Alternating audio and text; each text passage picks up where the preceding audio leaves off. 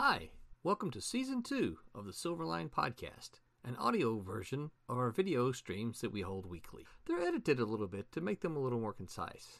My name is Roland Mann. I'm the head honcho at Silverline, and we have a great time making fun comics that we think that you'll enjoy. So thank you for listening, and maybe go check out some of our comics if you haven't already.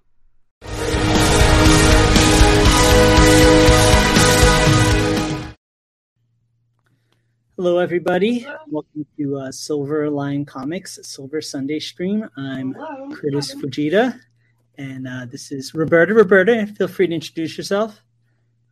Sure. Hi, I'm Roberta Conrad, and former Malibu Comics colorist and model, and currently working with Silverline on several new titles. Okay, yeah, so everybody, welcome to Silverline Sunday. This is for Silverline Comics. We are an independent comic book publisher. Just wanted to say hello to everybody. Today's topic is going to be us discussing about team-ups in comic books, team-ups in film, movies, animation, what have you.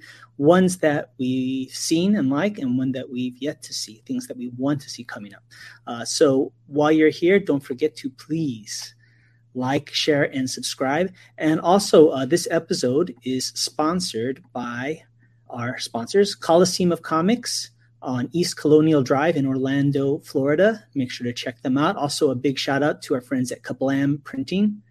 And also, don't forget, Daytona Beach Comic Con is coming up in September. That's Saturday, September 10th. Also, Sunday, September 11th. And that's at the it's in Daytona. So go ahead. We're going to have a lot of our guests there, a lot of our staff and artists. We even have Peter Clinton coming all the way from the UK for it. So make sure to check that out.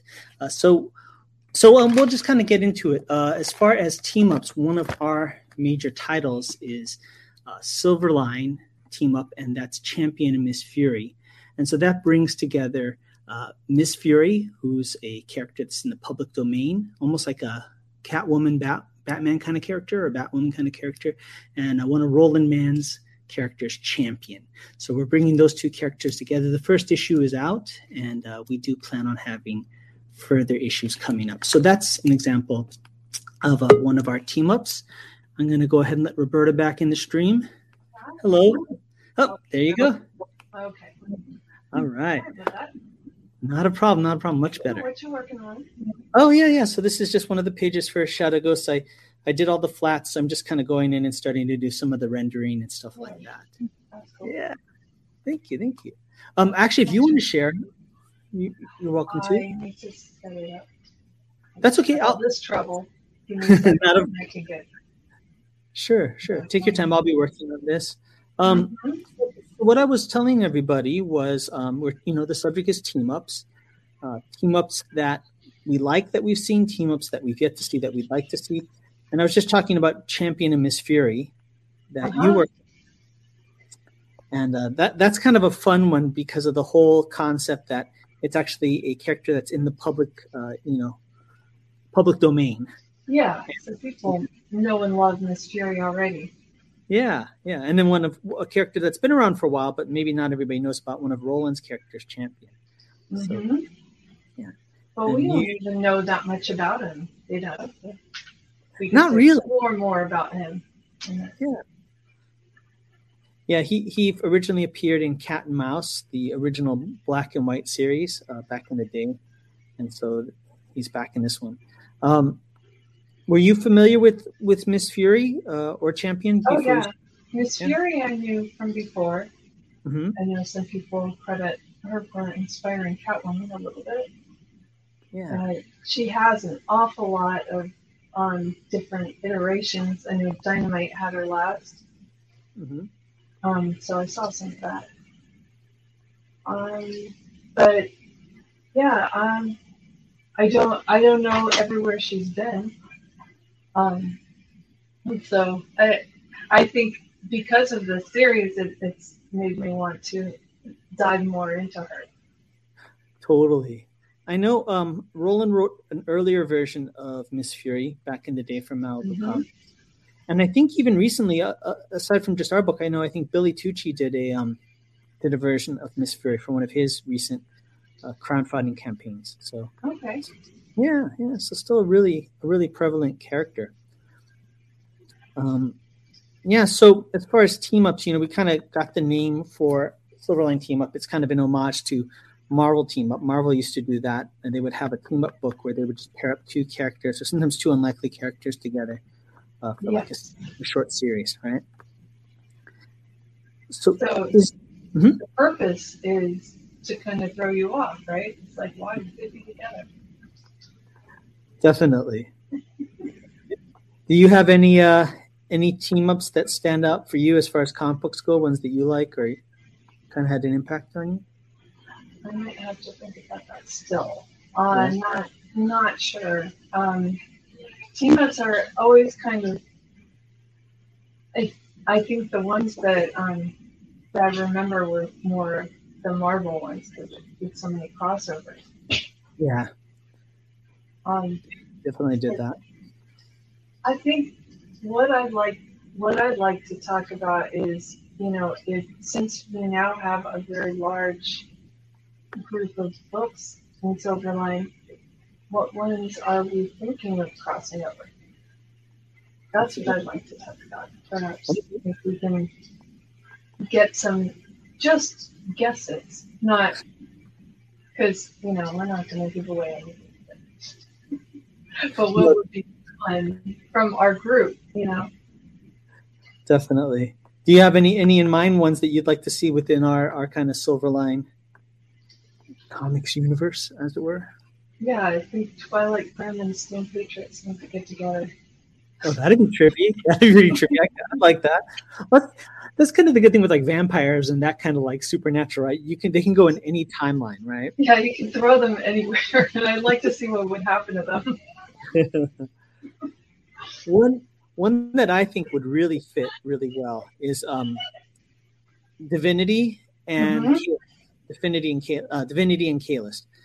Just they both have that kind of X-Files vibe, That would work. Yeah, and they both definitely meet. Yeah, I think that would be.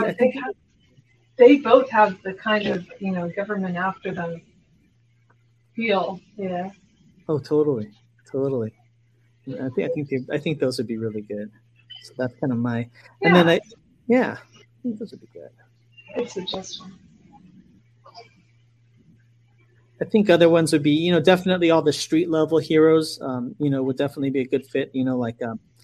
Of course, Cat and Mouse with I know Sniper and Rook is originally has some draws inspiration from Cat and Mouse, so that'd be a good pairing. Yeah. Switchblade. Yeah. Mm-hmm. Yeah. That'd be neat. Yeah. So I think those would be potential ones. I don't know what we could do with Trunks, but someone needs to come in there. Yeah, I know, right? I wonder.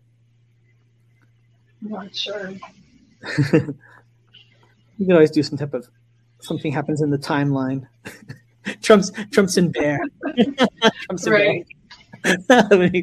But you know what? Weirder things have happened. Like I thought one of the funniest team ups back in the day with Marvel was Archie versus the Punisher.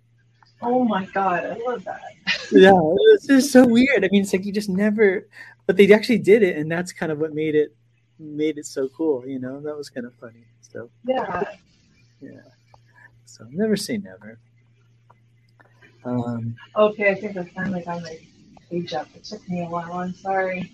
Oh no, not a problem. Let me hop off, and we'll have you go ahead. And when you're ready, feel free to share what you're working on. It's a lot of clicking to share, isn't it? Definitely. There we go. So, all right. Pendulum page. Nice. See it? All right. There we go. He's concocted something. Cool. And he's dark and brooding. I love this. That's why I colored that panel first. It was just a down. That's good. Now, when you do the flats, do you generally just do the midtones first and then kind of pluck out the highlights and the shadows, or do you have a specific? I really have have not had any success with having one or the other be first, because you can take away. It's like it could be additive where you just pull the darks in and then you hit the highlights and the midtones work. But I've also liked it sometimes where I've had the shadow color first, and I cut it away, and then load in the midtone, and then start brightening up the highlights, and that works too. It just gives it a little bit of a more painterly feel to start from the midtones, I think, because then I want to kind of sculpt it one way and then sculpt it the other way. So that process I think I like a little bit more, but it tends to be very dramatic if I do the shadow tone, lay that in and then just cut a hard edge out. That kind of gives me some ideas too. But just, sometimes you just need to be inspired on how you're gonna approach it. No, definitely. I remember I was watching a documentary on the original Batman the Animated Series, and what they did for the backgrounds was like Bruce Timm and the whole team, like they specifically chose to have black paper, and of course this is back in the day when everything was analog. Black paper for the backgrounds, and then they would pluck out the colors and the highlights, and that's what gave it that kind of dark, brooding kind of. Yeah. So it's interesting to hear that kind of stuff, Yeah, I like watching other people's process too, because you always want to try and see if it works for you, or see if it works in that situation. Definitely. Do you ever find, I was talking to somebody the other day, and it's like sometimes I go back and forth between the tasks for my book just to keep it fresh, because I'm doing the whole thing. It's like if I'm just inking the whole time, I start to go crazy. So I'll hop around to do some coloring and then hop back just so I can keep moving. Do you tend to? I do, and even in coloring, there's so many different tasks to do. And so like if I feel like I'm frustrated and I've done this section for too long, and I hop away and then do a color hold, and I'll come back to it and I'll have an idea that, just came out because I got a fresh look at it. So yeah, it absolutely helps to do different things. Yeah, definitely. It's like for me, it's like sometimes I know I can only put in this many hours in one day on one task, but I don't want to waste time. So I kind of find that too. It's good to jump back to some other stuff. I'm still moving forward, just, in different areas. So, well, what I've noticed is notwithstanding technical issues, I can color something, and start having a million ideas. And if I walk away or do a different thing, I'll lose them. Yeah. So it depends, honestly, on what kind of direction I'm going with it. Because I've had times where you just like get in the zone for this certain part of it, and until I complete it, I'm not going to stop. So I do have that quite a lot. Makes sense. Yeah, you kind of gotta. As funny as it sounds, you must kind of got to know your own psychology and like where you're at. You got to know yourself. Not just your skills, but know. As funny as it sounds, and it may seem kind of lofty, like your own emotional expectations of what you're going to do to keep. That is an experience thing. It's like it takes a long time to get to know yourself, to get to really believe that your shortcomings are there and they're real, and that you do really well if you change one little thing, and just work with what is coming to pass as your best flow. Find the best time of day, find the best arrangement. If you're in music, you have to be comfortable and, find your inspiration. And that's where I go. Definitely. Try to maximize for time, because time is always a problem. Well, isn't that's the essence of being a professional artist rather than just an artist for art's sake, right? When you're a professional artist, you have to find those kind of shortcuts or those kind of ways to get back on track, because there is a deadline and there is expectations. That's something that I don't think they teach in art school, because you got to kind of learn that for yourself, what that means to you. Yeah, your deadlines for your school projects are not that hard. Yeah. It always felt like it was, but it really wasn't. and then you got into the real world, right? Yeah, you get in the real world, and then their deadlines are pretty significant. Yeah. It makes it much harder. Yeah. So yeah, I think knowing how fast you can do something is really good to know. Definitely, And especially. And then I have to say one really big deal about that is not just how fast you can do it, but how fast you can do it when things go wrong. Isn't that the truth? Isn't that the truth? Mm-hmm. Oh, that's funny. Yeah. And for some reason in the art world, I don't know about your experience, but at least for me, it's always you get the call or yours work. It's always like it's 12 hours work that need to be done in a 3-hour window. It's never you have ample time. It's always like you done yesterday, Yeah, I think it's a psychological thing that they think we're gonna, not take it seriously. Yeah. It's like if they make it sound like it's an emergency, you'll get it done on time. Right. Oh, that's funny. Yeah. So I really have had a hard time with my own motivation if I have too much time. Also, so you gotta know. Yeah. That happens. Well, it's always like a matter of like when is something actually finished? That's a tough one. Oh, can I talk on that for a minute? Because oh my God, you can work something to death. Yes, you can if you have much time. You're like, oh yeah, the more time you have, the more complicated it is, and that doesn't make sense if you're going to do this particular task as a small piece of something bigger that's going to keep coming. Then you're not going to have time to make the product happen. So you have to know that part of it. No, that's very true. And then there's also like when you start something, and this is kind of where art directors come in play, or directors or what have you. It's like the expectation you hit at the beginning, like in a comic book. The level of detail on that first page is you're establishing what the expectation is for the rest of the book, right?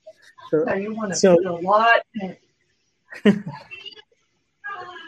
but not so much you can't repeat it.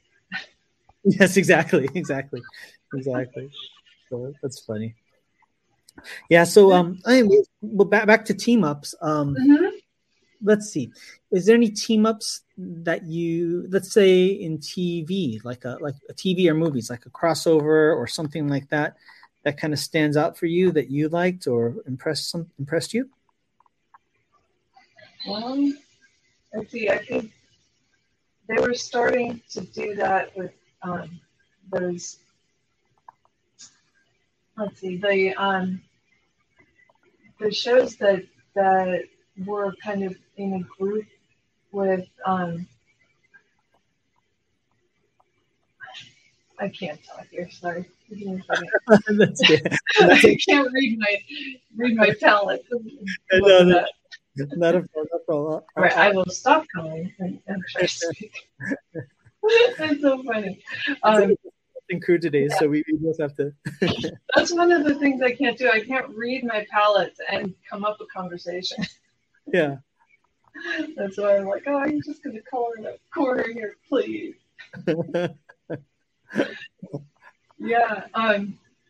Well, I mean, I was trying to see what they were going to do with the Spider-Man, and how many crossovers they were going to put him in. Yeah. And they've been bringing him in everything. Totally. Movie-wise.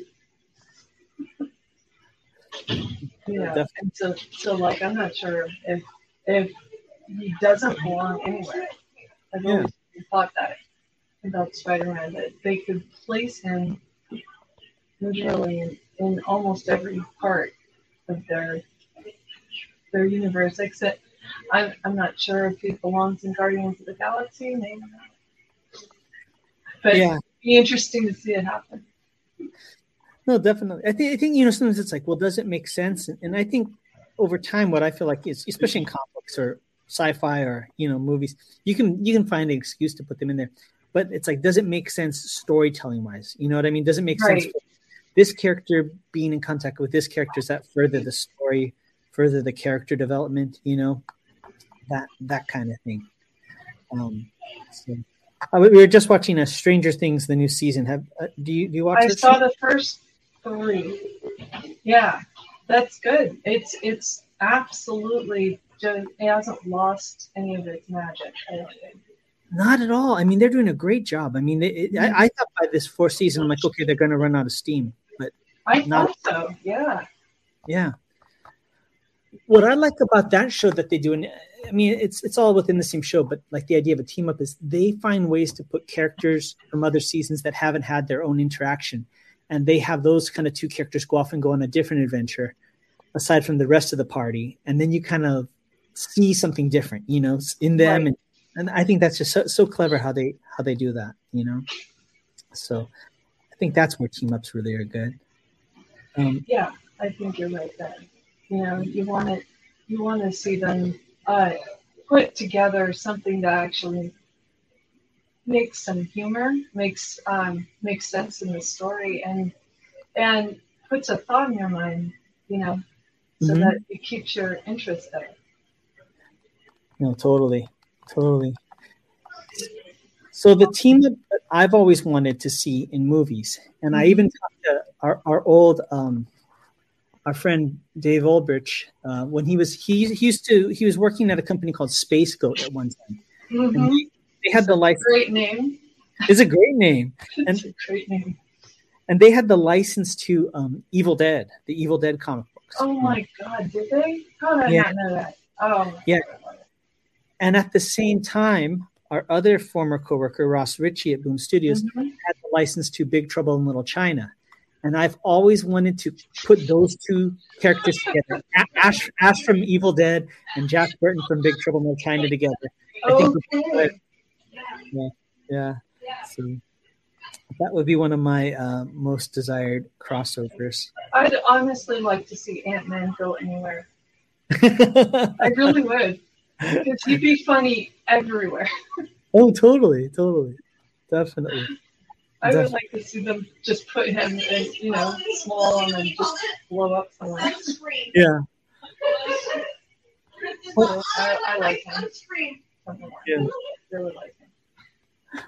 I think one of the, I don't know if there's a sometimes crossovers usually start with like verses, right? But I thought one of the fascinating. Yeah, there's always like the battle.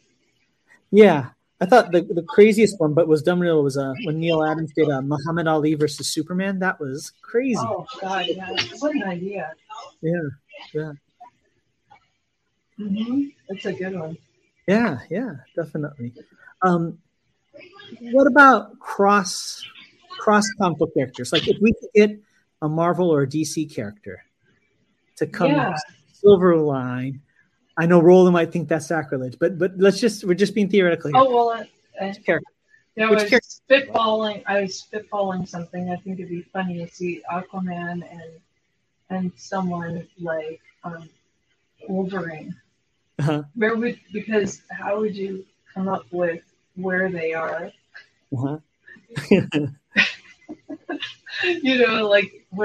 I honestly don't know much about Wolverine and water. And I would love to see what they would do if he had to be down there in the ocean. So it's spring break. Right. So I think it'd be really hard on the writers. Oh yeah. When we were working at Malibu at that time, do you remember they actually had a Marvel versus DC huge crossover event? And I don't remember much about what it was.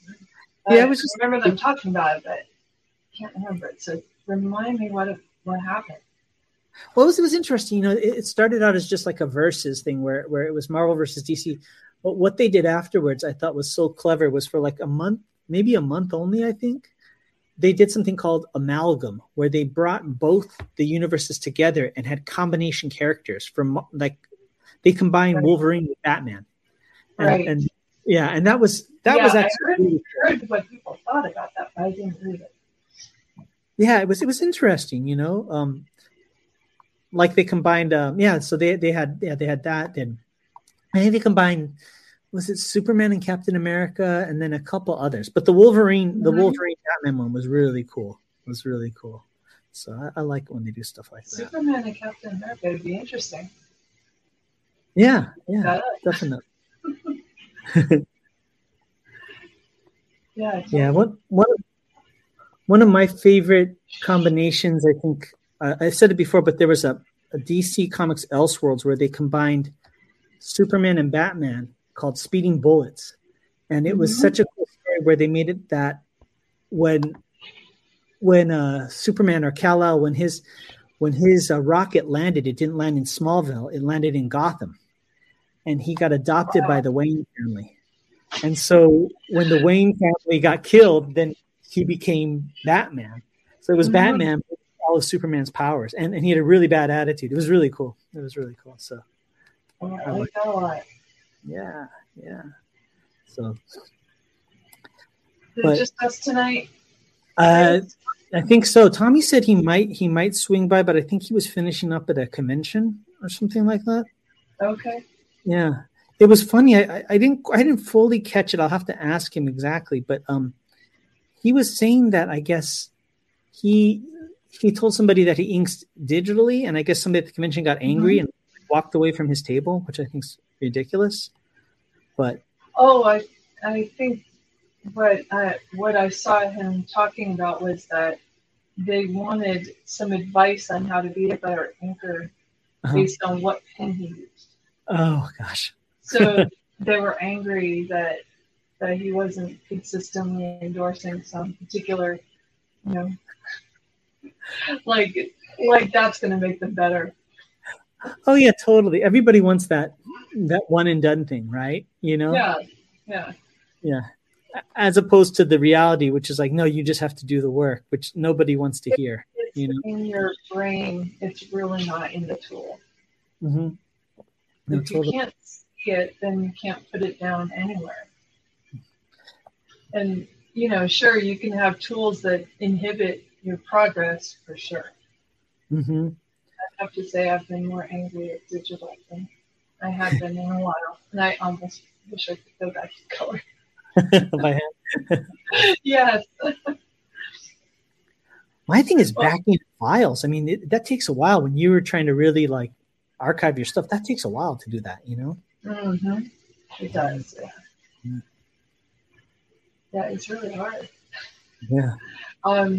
But there's a free flow to it, which is very nice. And I think if you get going with a project like that, it's kind of hard to start and stop. And with digital, you can get off it, and you don't have cleanup, and you don't have to rearrange your room. Yeah. How are you with because I mean I watch when you're doing it, but I hate to admit I don't really take a look at like your layers. But are you able to be super organized with your layers as you go through it, or do you go through it kind of fast? Are you talking? Yeah, non-stream. I will have more layers. Okay. What I can't do is talk and read.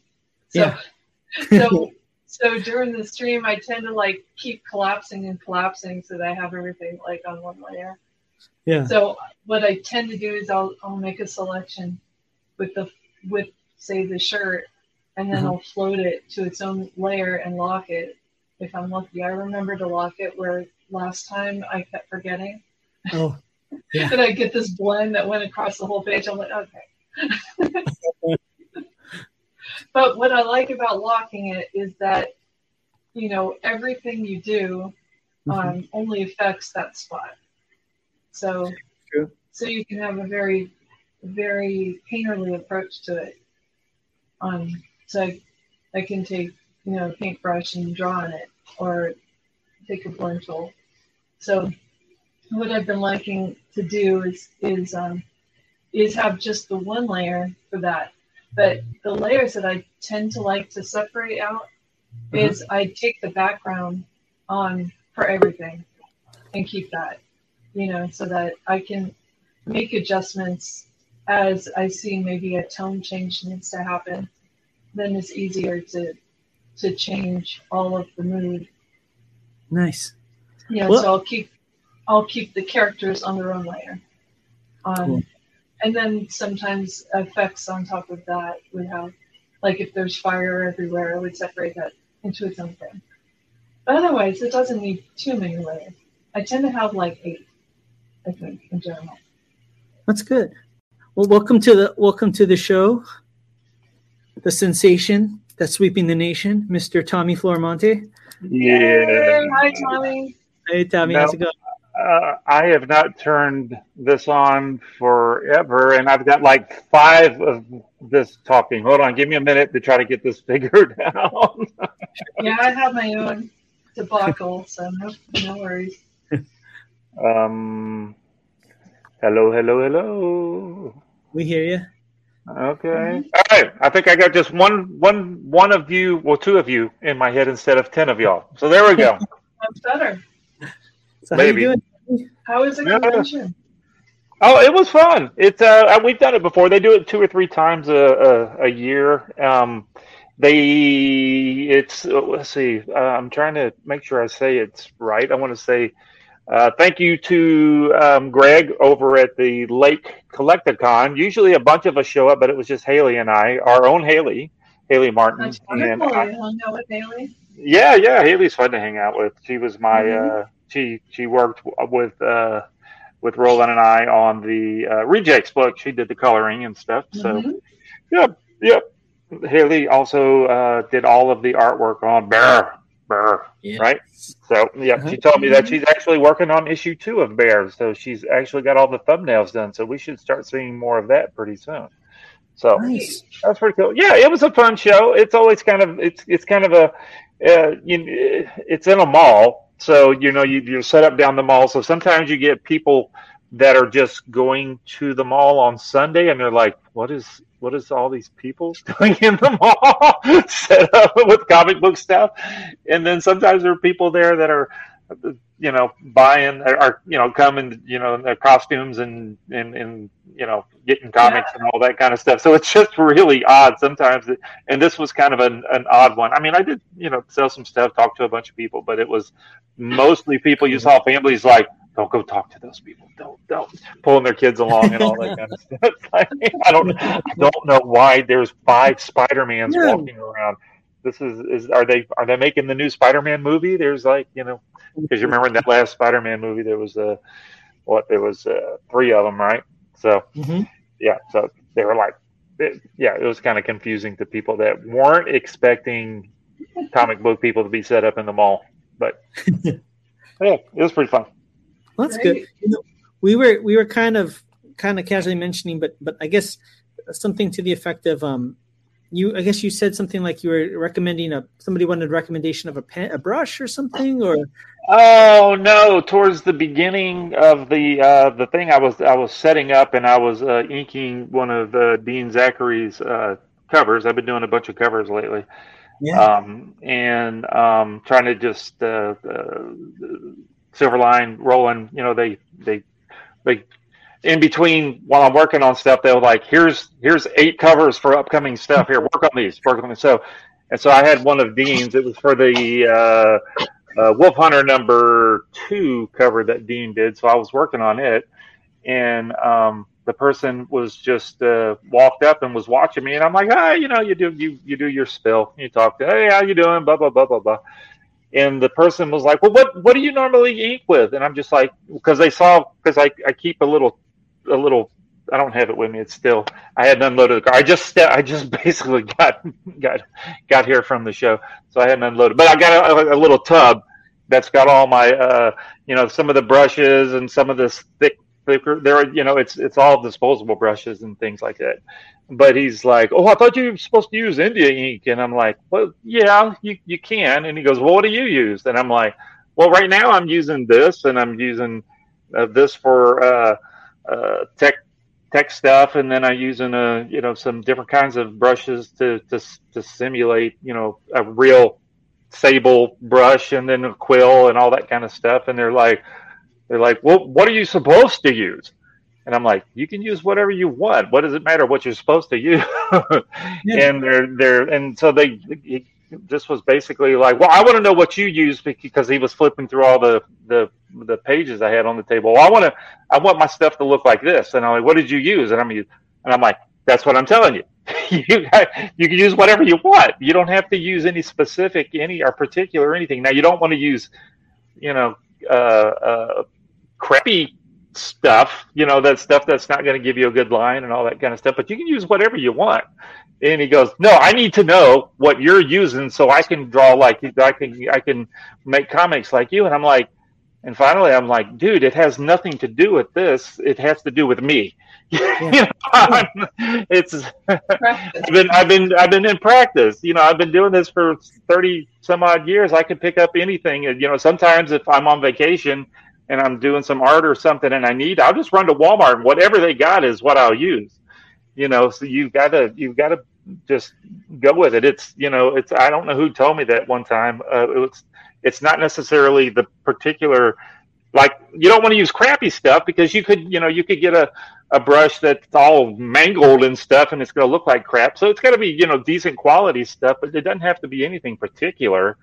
And some people use, so he got mad at me and I'm like, well, I know you're supposed to use I forget what it was, the Winsor Newton series, what blah blah blah, the $50 brush, and I did, back in the day, you used all those expensive brushes and stuff, but eventually I got tired of spending $25 on a brush that even is as well as I kept them clean, because after every day I would clean, you'd have to get down into a lot of time cleaning those things, and so eventually it's like, well, I'm just going to buy a knockoff $5 brush. And then I was like, why am I spending $30 on a brush when this $5 brush does the same thing? Back when I was doing the marble stuff, I was lucky enough that they would send me brushes and all that kind of stuff. And they would send you ink and everything like that. Malibu never did, but Marble did. Marble would send you stuff. And on occasion, not all the time.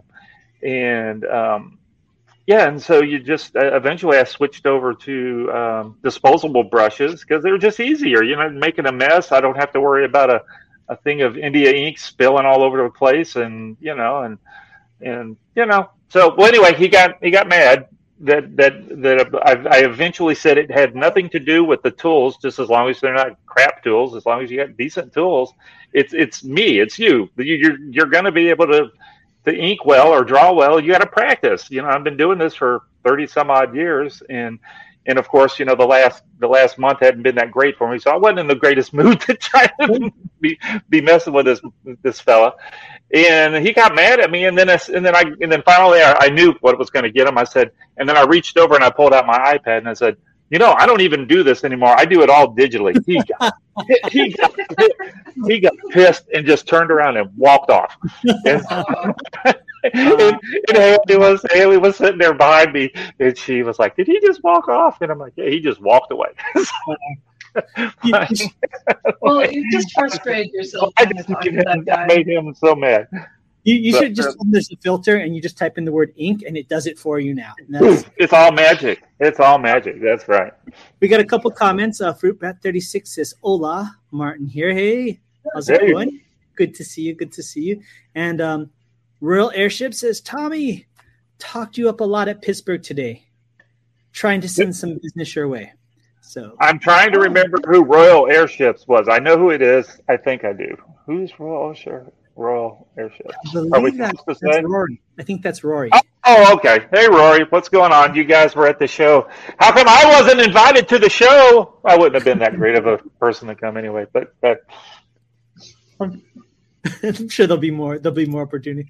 But yeah, that's funny, Tommy. People want like a quick answer, right? Oh, here we go. Yeah, they really do. They want to just start to draw. Hey, Rory. They want to just be able to just to start. I picked up some paper and now I'm ready to draw comics. So you got to work on it a little bit. There are some of the artists that it's like, where did this guy come from? And go, I didn't do anything, and all of a sudden I'm drawing Spider-Man, and like, all right, well, you're a miracle. I don't know what happened, but the rest of us, we have to work on it. Yeah, the rest of us normal human being. Roy says to Tommy, "You always have a standing invite." So. All right, next time for sure. Yeah, but no, definitely, it's like it's kind of one of those things. It's like, well, there's something attached to the brush, right, or the pen. It's my hand, which is connected to the arm. That's right. With this, And that goes up the arm here. Let me show you the picture. The camera goes this way, and then it comes up the shoulder, and then it goes into your head. And then you got to, yeah. Royal Airships goes on to say, "Come to Columbus in December for Galacticon." Galacticon. I like that. That's a kind of name. Yeah, that sounds like a Transformer. That's awesome. Very cool. And he says, "And I'll definitely see you in December," which is very cool, at Daytona on September 10th and September 11th. Check. Oh yeah, absolutely. So Tommy, we were talking about team ups just in broadly and kind of going over different things, team ups that we like and we feel have been successful, ones that we'd like to see. Are there any team ups, going back to comic books, any team ups in comic books that you stand out for you or that you really enjoyed or you thought were successful? When I saw I was at the show when I finally, earlier today, when I finally got what the subject was going to be. Okay. And I'm like, oh no. And I started trying to brainstorm a little bit, and, my head's been all over the place lately. So I was trying to think of, my big old team ups were all of just the Marvel team ups. That was mostly my favorite character. We all know Spider-Man with everybody. So not any one particular, but it was just so cool that they would team him up with just everybody. The janitor, the mailman, Spider-Man team ups with the postal delivery guy, just any old everybody. And I just always I love those team ups. I can't think of any particular ones right off hand, but just Spider-Man teaming up with anybody was always fun for me. Oh, totally. Well, I'm glad, we have about almost half the team of, Champion Miss Fury team up, Silverline team up here. That's right. I hope that becomes an ongoing thing for us at Silverline, that we have other team ups, Well, I think, isn't that what Roland, the plan? I mean, you're part of the planning of all this kind of stuff. So isn't that what Roland and I, when we go bike riding, we talk about it every now and again. Yeah, he wants to, once we get through this 4-parter, I think it's supposed to be. I think he plans on, or y'all plan on doing another something. It may not be Miss Fury and Champion, it may be something else, but or some of the other characters, or just some characters that aren't even part of any of the current books. So, well, totally. I think it would be interesting. I think the interesting trend of starting with the first team up is having a public domain character and a Silverline character. I think from a sheer marketing standpoint, it's really good because you get the brand recognition of a public domain character with one of our exclusive characters. That might be interesting to see, what else we can come up with, Maybe it should be Curtis and Sherlock Holmes. I was going to say Sherlock Holmes. That's right. Yeah.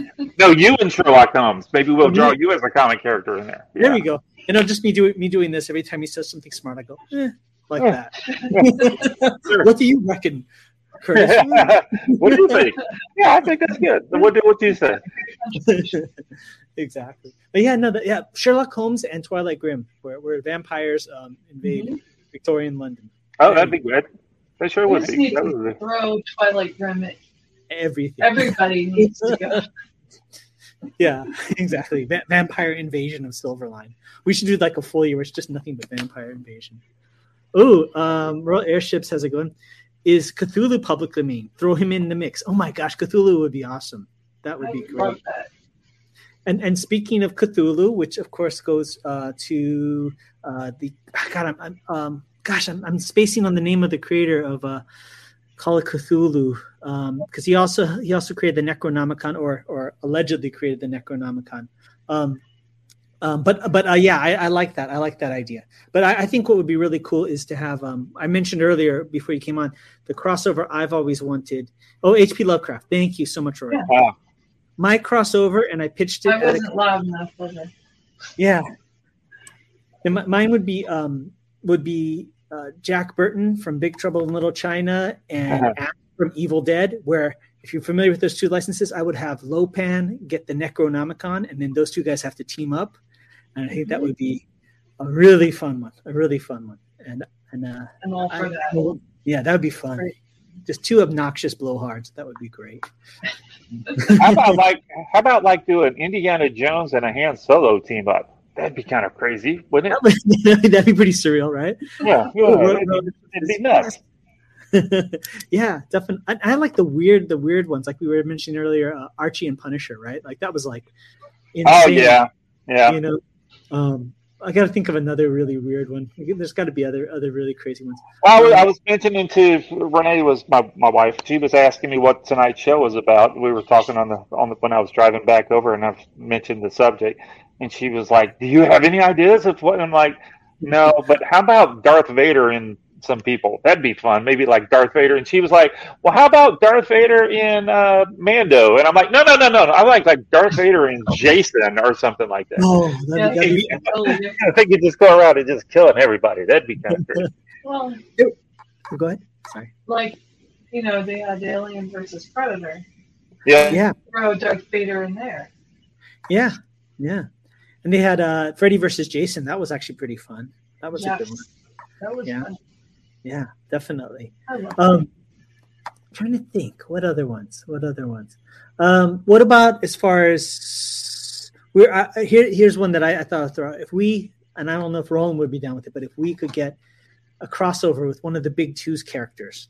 So it was like, there it goes. I'm back. My computer was acting up there for a second. If it was like DC or Marvel did a crossover with us in an alternate reality, they agreed to do that. Who would you guys like to have pair up with one of our characters? it. Yeah. And let us know as well. Give us a second. We'll think of some. Well, I'm trying to think. Well, who could we team up with the Cat and Mouse guys? I'd say Daredevil. Daredevil all the way. Oh, that'd be cool. It's got to be something that's going to happen in New Orleans, of course, because we can't leave New Orleans. Exactly. And I don't mind. I love New Orleans. That'd be neat. Or if Cat and Mouse showed up in New York and Spider-Man jumped in there, gotta have Spider-Man team up. Gotta have Spider-Man with Cat and Mouse. That'd be kind of fun. That would be fun. Yep. Because I could see all of the funny banter and stuff going on there with Peter Parker and those two. That'd be kind of fun. Oh, definitely. Who could Superman go into? Ooh, he's so overpowered for our. We've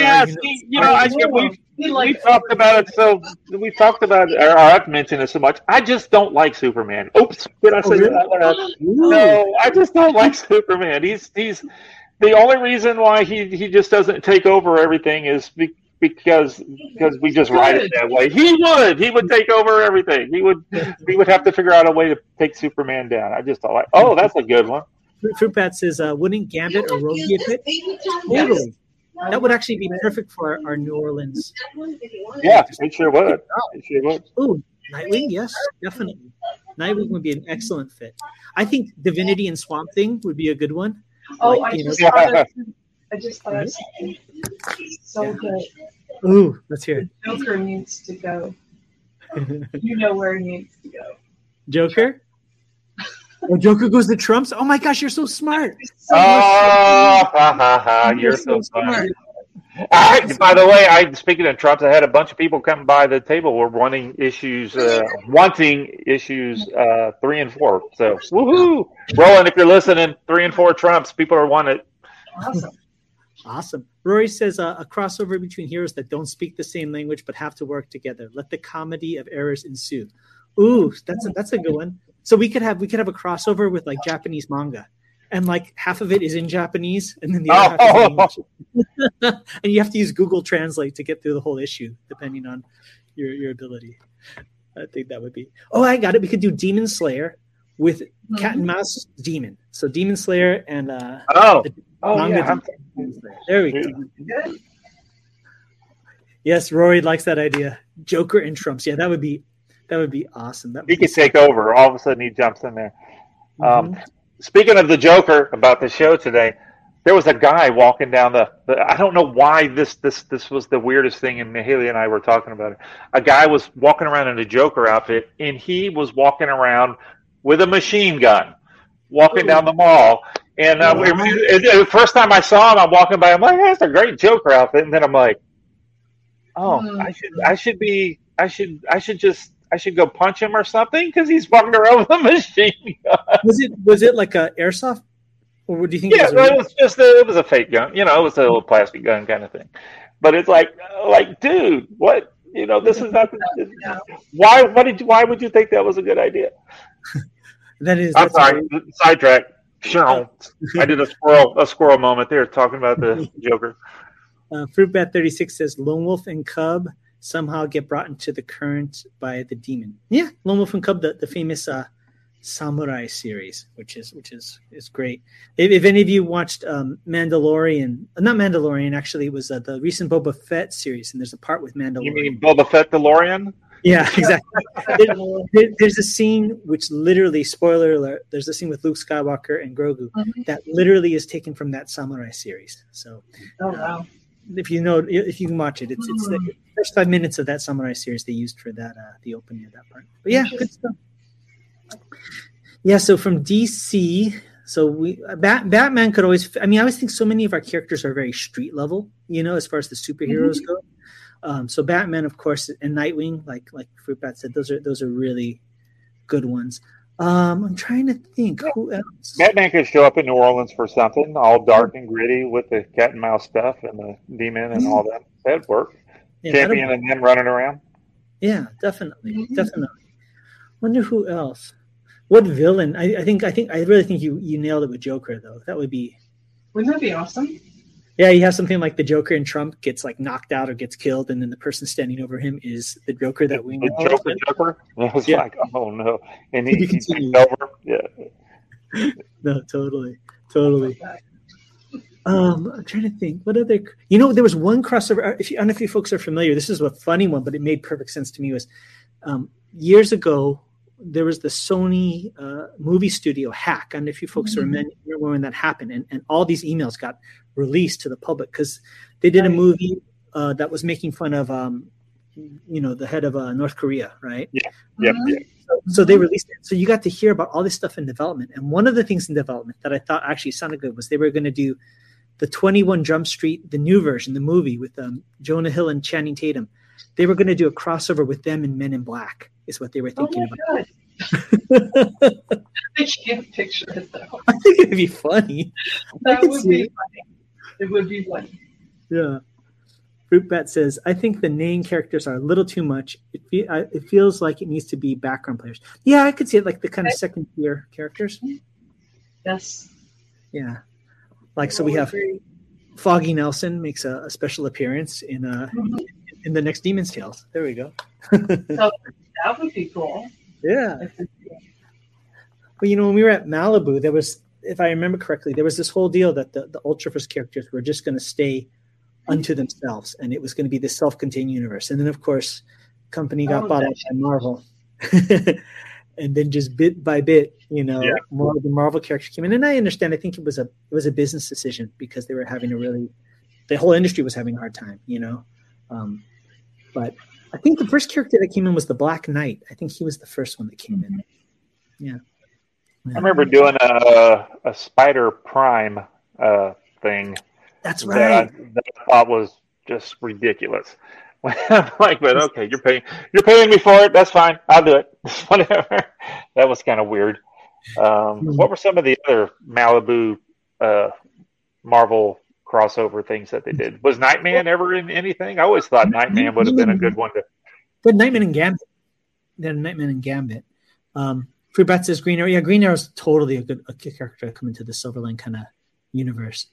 I still remember there was this one piece of artwork I may have mentioned before, but it never got released. But they got Tim Vigil, if you know his work, can be considered a bit risque. A little bit, sometimes. A little bit. And Malibu got him to do a cover of. We had Nightman versus Wolverine was one of the other books, and when he submitted it, it was a picture of like Wolverine standing over Nightman, and he had decapitated him and was holding him. That sounds like Tim Vigil, doesn't it? Oh, totally. And I think somebody actually submitted it to Marvel, and I think I heard that was it Mark Grunwald or somebody. They just faxed back just the word no. That's all it said. Yeah, they did not want that. It's like, We had a Prime versus Hulk.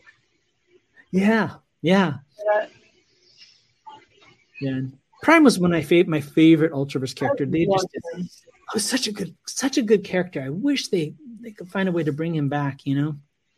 That's a shame. Right. A lot of them would be cool if they were to do something with them. They're not, apparently. Yeah, that's a whole ball of wax. Yep.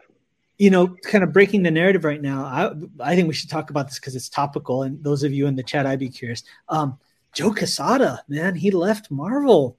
I read that, but I didn't do any research on it. What's the humbug of that? What's going on? Why did he get outed or not outed? I mean, ousted. Yeah. That's not the right word. No, kicked out. How's that? Well, I mean, you can't tell because it was all that kind of corporate speak. You know, I'm moving on to future endeavors. Yeah. You'll be, was suggested to move on, or they just have their differences. Yeah. But I mean, he had been there for about 20 years, I think, as in his most current role. Which, to be honest, I actually was disappointed in. Not that he didn't do a good job, but he's just such a damn good penciler. I miss seeing Joe Quesada's artwork. His Daredevil one was one of my favorite Daredevil runs of all. I mean, he drew Daredevil amazing. Oh, I love how he did it. I got to ink a bunch of his backgrounds when he did the Ash stuff with the. You remember Event? Yeah, with Jimmy Palmiotti. Yeah, I got to ink a bunch of his stuff and a bunch of when he did the. Oh golly, he did They did a crossover with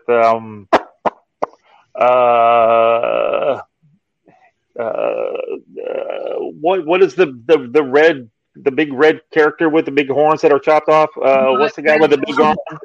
Hellboy. Yeah, they had. You remember that Hellboy crossover that they did with yeah, I got to ink a bunch of that. That was pretty fun. Yeah, no, always loved this stuff. I remember going to one time when I was in New York with visiting Jimmy. We went to Joe's house, apartment, whatever, his one room, little tiny apartment thing that he had. He was so nice. He's been the few times that I've met him after the fact. He remembers me and that was pretty cool. Never gave me any work at Marvel, but he remembered me. That was pretty cool. That's great though. He's a good fellow. Yeah.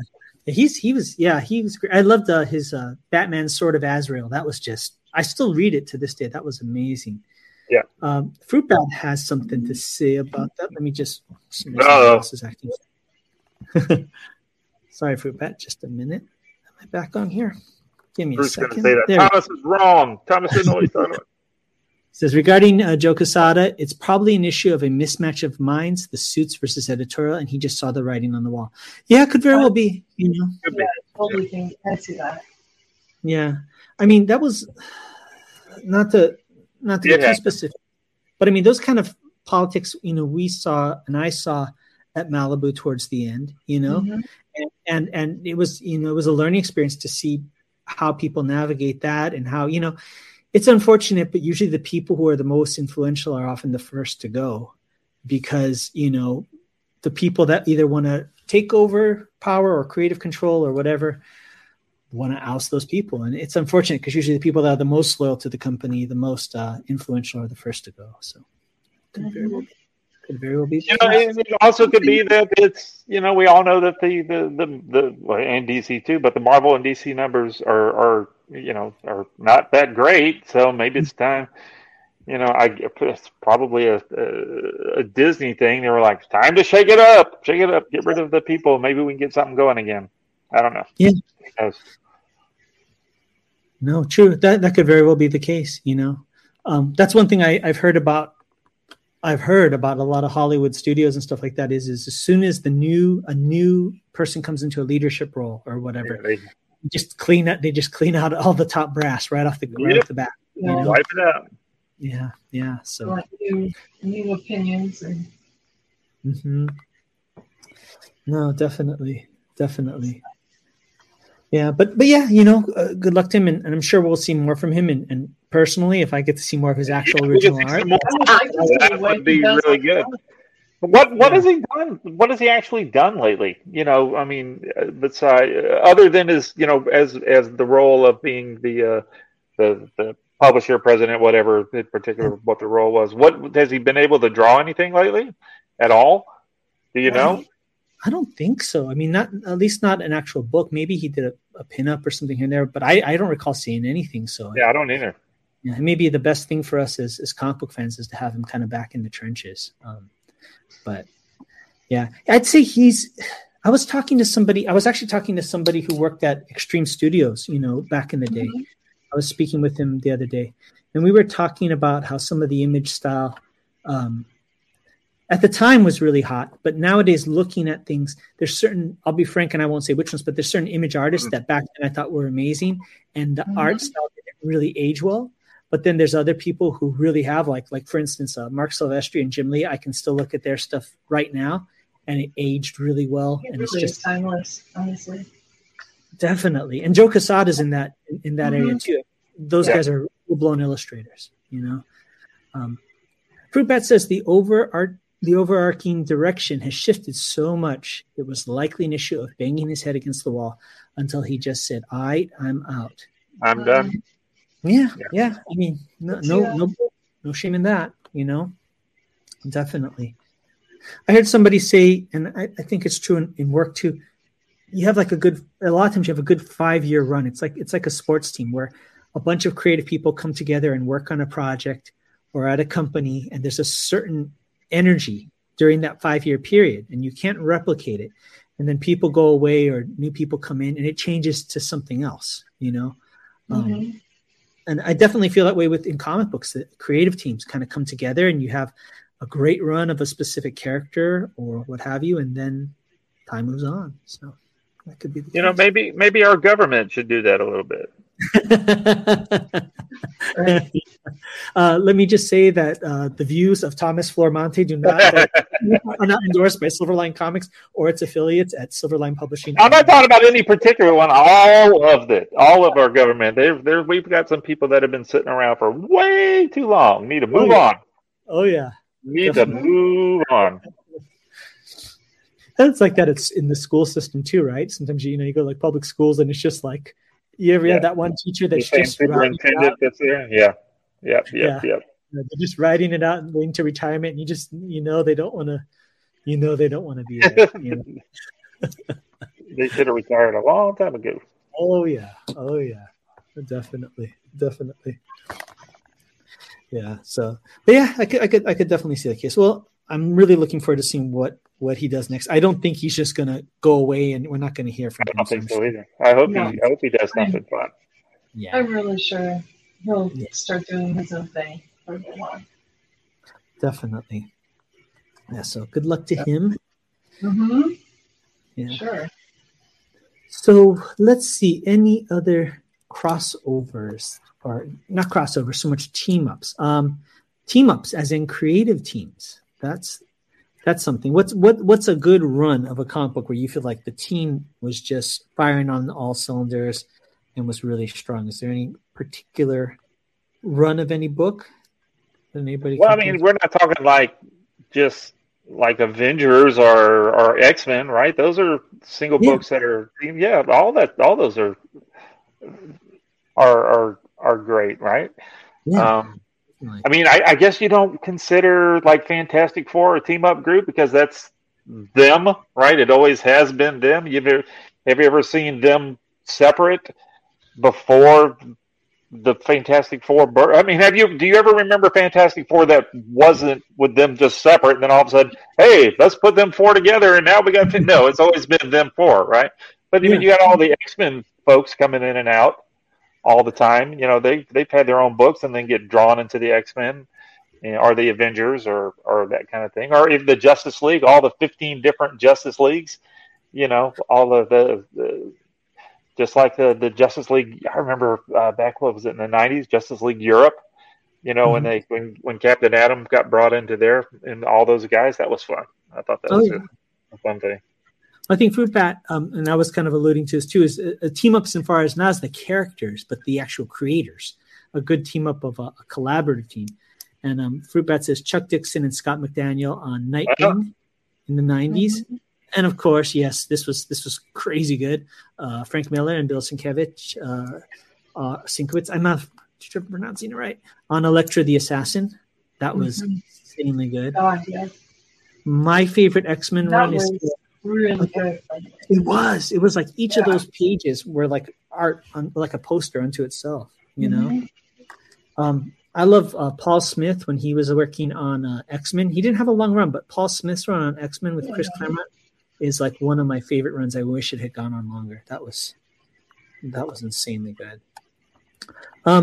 Other than Champion Miss Fury, any collaborations where you folks teamed up with other creators that were like kind of standouts for you? You're like, okay, that was when I really feel like we were doing top-notch work, or I had a great time, or it stands out creatively? You know, every time I get to do something over Steven or Stephen Butler or Mitch Bird, because they trained me basically to ink, you know, I always think this stuff looks just so good. I get surprised sometimes when I ink a cover of Steven's and I'm like, oh, this just looks so good. How did this turn out? This is so neat. I did that. Look at that. That's how I did something. That's so cool. Makes you feel better. Yeah. It's like when you cook something and you taste it and you're like, damn, that's good. Oh, I made this is pretty good. I made it. Oh, that's great. That's great. About Roberta, about all the different stuff that you've colored. Any particular book other than my book that you've been working on? Yeah, I know that's number one.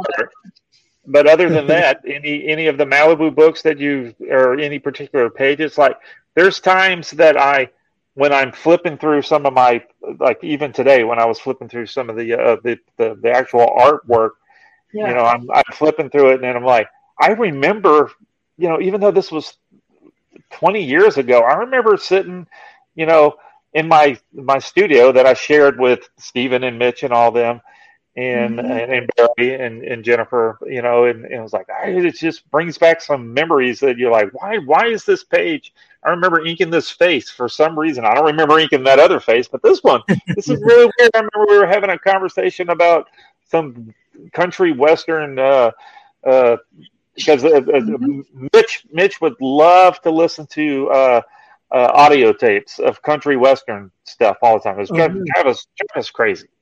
And so every now and again you'll be doing something and you're like, oh, I remember that. That's pretty neat. So do you have any of whenever you look at something old, you go, oh, I remember what I was doing. Remember Sludge? Yeah. Yeah. God, I love doing that. Just the style of it was really neat. It was. That was the Aaron Lopresti Sludge, right? Yeah. So I'd say that's up there for favorite for me, you know, because I enjoyed just the style in general. I wished I could do more room. Yeah. It's so unfair. It was not enough. Those two books were artistically some of the most solid, right? I would say those and Norm Brayfogel's Prime was like insane. I remember Albert Calleros, who was one of the colorists. I remember him getting notes from Barry Windsor Smith, and I remember I kept hearing that he would always, if he didn't like something, you would just get a note and it would say something like, in this panel, Rune has a purple highlight on his back, and on this panel, his back, and then it would just go ... odd, and that's how he would. Right. It was just always odd. That was his way to criticize. Royal Airships says, unlikely genre mixing is a fun thought exercise. Horror comedy is always a good one when executed well. Yeah. It's like Abbott Costello and those Universal Vampires kind of thing, right? Mm-hmm. Totally. Definitely. Did you folks like the Nightman? Which one? Good. Nightman. Yeah. I thought it was neat. He was. I never watched the TV series. Did you folks ever see the Nightman TV series? Well, I had to watch it, of course, because but it was. I don't know. I hope nobody's listening. It was pretty bad. It was bad. It's pretty bad. It was pretty bad. But that car, they actually had his car, that neat car. You remember that? Cool. Yeah. So that was, yeah. That's cool. I heard Manimal made an appearance on that show at one point because it was the same showrunner that did Manimal. I heard in the later. Oh, I don't know. I didn't watch them all. That's pretty cool. Yeah, definitely. Oh, okay. So, That's fun. yeah. So did you like the Malibu Street Fighter? I like the covers. Yeah, the covers are cool. No, I thought that was interesting because it was, I liked it. I liked the style, but I think I don't know if it was the best creative decision when they had the ferret show up in issue 3 on the cover, and then shortly after Capcom pulled the license, right? I think is what happened. Yeah, that might be one of the reasons. Yeah, but it did get us a Street Fighter II Championship Edition cabinet in the office, which was awesome. Oh, did you? Yeah, it was a break room. And then, of course, there were times where our lunch break, we would be in the middle of the championship and you go a little too long. Until that, like, I think one of the buttons kept sticking or something at some point. Yeah, and the screen kind of like lost one color, so it looked like it had like a yellow glaze over it at one point. But I think what we're trying to say is we played the hell out of that game. Oh, we did. We did. Really? I remember one time Roland caught me and a couple of the guys playing when we were supposed to be working, and got a little bit of a talking to about prioritizing work time and play time. Understood. So what were some of the crazier stuff Roland did at the offices? Now he's not here. We can talk about him.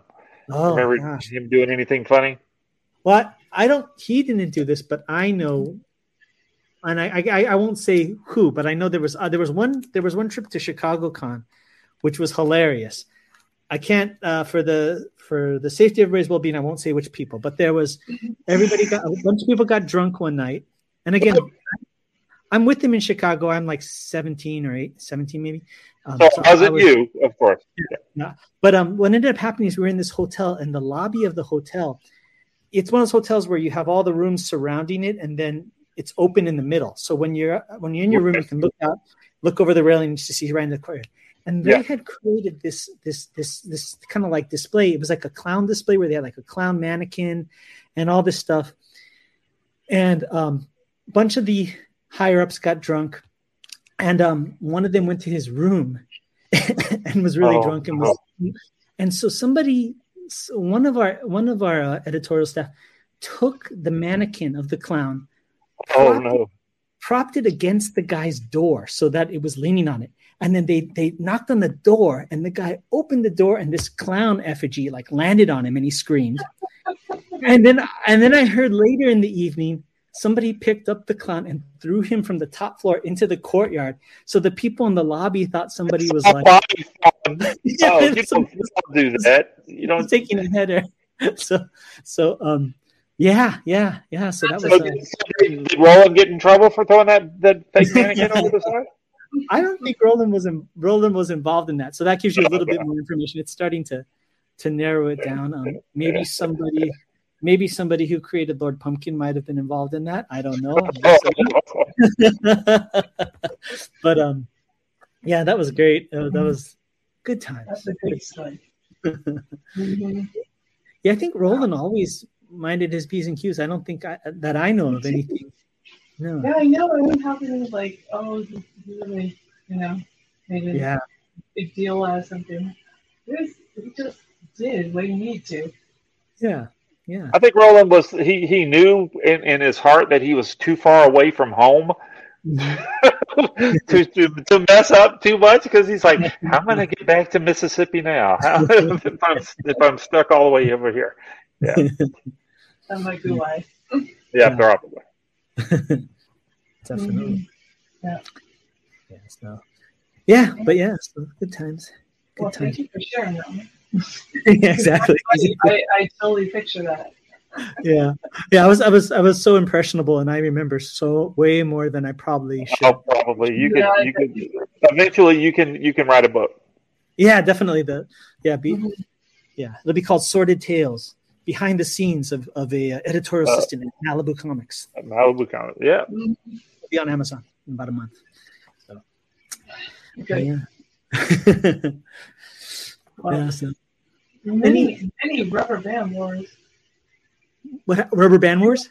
Yes. Yeah. Remember Yeah. rubber band wars? Because we had lots of those. You'd find them snapping people randomly. So was there ever a chance to do any of the crossover stuff with? We're talking about Malibu stuff here a little bit, digging into some of that old stuff. But y'all were there. So was there any of the Malibu like Protector universe stuff ever?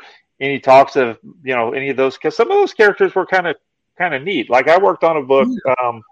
What was the book? Gravestone. You remember Gravestone? Oh yeah, Gravestone was cool. Yeah, Gravestone was pretty cool. And it's like, he would be really good over in the Ultraverse kind of stuff, but because of the way that it was structured, he was never going to get his chance to go bigger. But was there any other talk of any of the other characters ever jumping over to make it into an Ultraverse book? Not that I know of. I think the only thing, crossover. Yeah, I think the only thing they did was that they did that. They rebranded it the Genesis line, and then they had all the other non-Ultraverse characters come together, right? So X-Mutants and Protectors and Dinosaurs for Hire, and they even had a couple issues where like Gravestone was with the X-Mutants as part of their series, and so that. But yeah, I think they really were early on. They were really trying, from what I could tell, to keep the Ultraverse its own thing with its own continuity. Yeah. So Royal Airship says this weekend was the furthest north Roland has ever been. He says little Roland in the big city is going to be a great one-off. And he says Roland experiences mass transit. Oh, the buggy for the where did y'all? Maybe you can post on there real quick. Where did y'all take him out to eat anytime? Yeah, we'll wait for him to respond. And how come you're on the streams? Why don't you just join? Why are you sending messages through? Oh well, he's not going to. Because he's like, I'm a Wednesday whammer.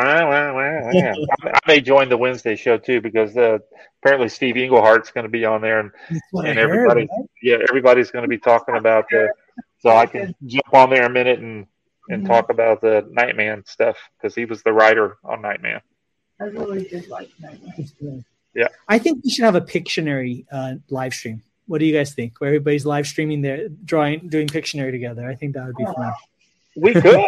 I don't know why we could. That would be fun. Yeah, I think it'd be fun. Fruitbat 36 says, "Think we can convince him up to the Great White North?" I bet you, if you can go ahead and find a convention that will not only be happy to have him, but host him and take care of the accommodations, I bet you Roland would be more than interested. I think a lot of us would. Yeah, Roland's been kind of talking behind the scenes about the potential of having a Silverline national tour. So, yeah, thanks. Rory says, "I can't betray the Wednesday crowd." Definitely, I understand. He says he's also doing homework. Stay in school, kids. Doing homework. He's his own homework. He's finally going to graduate high school. Fruitbat 36 says maybe Calgary. I think Roland's pretty adventurous. I think he, as far as for comic books and spreading the Silverline word, I bet you he would be open to that. But I'm not speaking completely for him. But definitely let us know. Let us know if you can't get a hold of us here. You can just contact us on the Facebook page for Silverline Comics, and I'm sure it'll get to Roland. Royal Airships sent some emojis. Okay. So what is this one? I always see this one. Is that like the two hands? Is that a high five or is that praying? I don't know. You ever see that emoji? Let me see. I'll do a poll. Let me see that one. Look back on when it's in my face. Yeah. How do I see it? Do you have it up for me in the chat? Oh, I don't know how to do it. I'm an oldie. Fruitbat 36 says, "I'll let him know what exists up here." Yeah, please do. Please do. So the two hands up are a high five. Oh, here's a high five. Okay. Mm-hmm. Okay. All right. Well, that's good to know. You know, the thing that I hate is on Facebook when you do the emotional reaction, the laughing one, the care one where it has the person like giving a hug is right next to the laughing one. Yeah, sometimes you press the wrong one. Yeah, somebody's like, Am I being rude or am I being too nice? Well, I use the don't tell anybody my secret. I use the little hug one is I think you're an idiot. That's what I use it for. Oh, really? Oh, really? A lot of times it's like I feel for you. You're so precious. That's what I use it for. They don't think so. They think I'm being nice or whatever, but it's like no, I just I have pity for you. It's funny, you're a mad plan. Yeah, I mean, if I'm gonna love you, I'm gonna put the love one on there. Otherwise, the little hug love one is me laughing at you, saying that you're sad. No. Now we know. Now you know. Now you know. Fruitbat36 says, "What's being colored right now?" It's Pendulum. I don't know. That's correct? Pendulum. Mm-hmm. The third book of Pendulum. And Pendulum, if I recall, is one of our Silverline remix books. So it was originally published a while back, probably in the 90s, as a black and white. Just like this. Yeah, and it holds up nice. By John Drury. Yeah, so I really do like how it's coming together. It's getting a lot more punch. You know, having color gives, I think, some new life to the character. That's great. You know, that's what I really love about the remix line is it's like enough time has passed that one, we get to kind of update it with, you know, your great colors and things like that. But also it's like a different audience, you know, can look at it because these books are indie books, you know, so they had a limited run. They had a limited amount of access to people, you know, and right. Yeah, and so that's great. Yeah. And what would you say theme-wise? I mean, is this kind of a noir thing? I mean, how would you? I wish it was a little more noir. It looks like it could have been, but really, it's kind of like it's a superhero story about a guy that does not want to be a superhero, and so much happens, and he doubts himself a lot, and he created something. He's a brilliant chemist, and he just ends up running afoul of rich people and companies that want to do something mischievous with his inventions. Nice. And he ends up desperate enough to try to take his own serum, thinking that he didn't care what the results were, but he didn't really like what the results were. Because it makes him unstable age. So he changes age.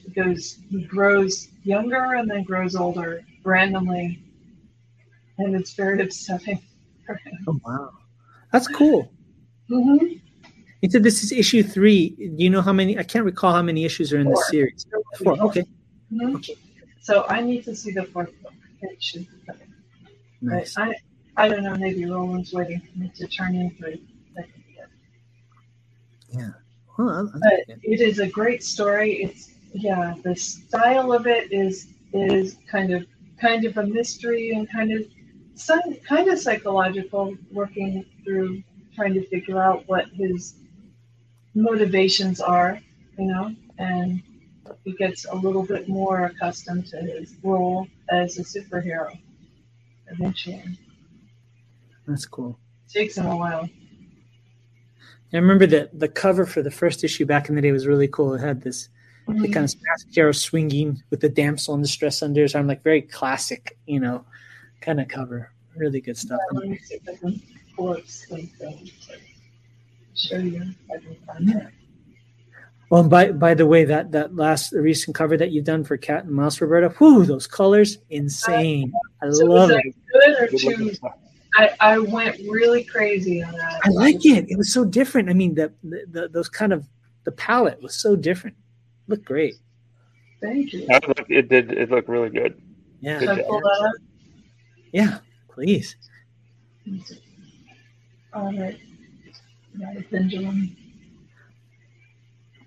Oh, let's see. Fruitbat36 says that aging and de-aging thing is a pretty cool concept. Yeah, definitely. definitely. So that fire really popped. Yeah. That's why I like indie comics. It's like, you can have those kind of out there stuff. So. Yeah, and this concept is, it's fun to work with because inventor, he could change things very easily. Yeah. There we go. Oh God, I love that. It turned out so good. It turned out so good. Look So at they that. are just falling, and I wanted the concept that I wanted with it is to have something really bright in the background. Mhm. So that you see the explosion and you see all the chaos and the fire. I love that texture in the Barb did wonderful job on these two characters.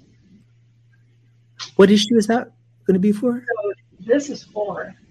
Yeah. Okay, 4. So that'd be the end of this first mini series. Right. Conclusion. Yeah, that looks great. Waba's doing a good job. Barb, you're doing a great job. Yeah, so it's a great idea for a cover, having them tumbling like that. They sure look like they're in trouble.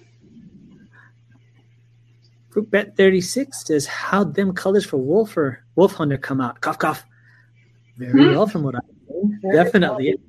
Yeah. Mm-hmm. And I like the kind of the yellow kind of little bit sepia tone to it, kind of gives it that kind of time, I think, kind of time period, That's what I love about our books. We have something like Cat and Mouse, and then we have Wolf Hunter, and then bam, we have just like totally different books, Yeah, that's for sure. Well, Curtis, since I've been gone for a little while, how is your book coming along? Pretty good. I'm coloring it now, and kind of jumping back and forth between coloring and inking, but it's getting close. It's getting close. When are we going to get it? I'm being a little coy, but sooner than later. Let's just put it that way. Let's just put it that way. All right. Yeah, but I'm finally kind of hitting that point where I'm just like, oh, I can see that finish line. Sometimes it just feels like banging the head against the wall. And there's this thing called real life that I'm trying to deal with. Oh yeah. Outside of the comic book, and it's just like, wow. Right. But yeah, I'm excited. Fruitbat 36 says, "Aw, shucks, thanks." Well, you're welcome, but very well deserved. You did a great job, kind of fitting the vibe to the whole thing. Royal Airship says, "Gonna read Wolf Hunter tonight. Looks amazing." Yes, it does. Yeah, that book has a really fun opening. I love the opening's really cool, very very cinematic. Yeah, so. Yeah, we're excited for all these. Well, folks, I think we're starting to wind down. And as always, our topic is just a conversation starter, and then we go our own routes, which I'm fine with. I think it's great, Did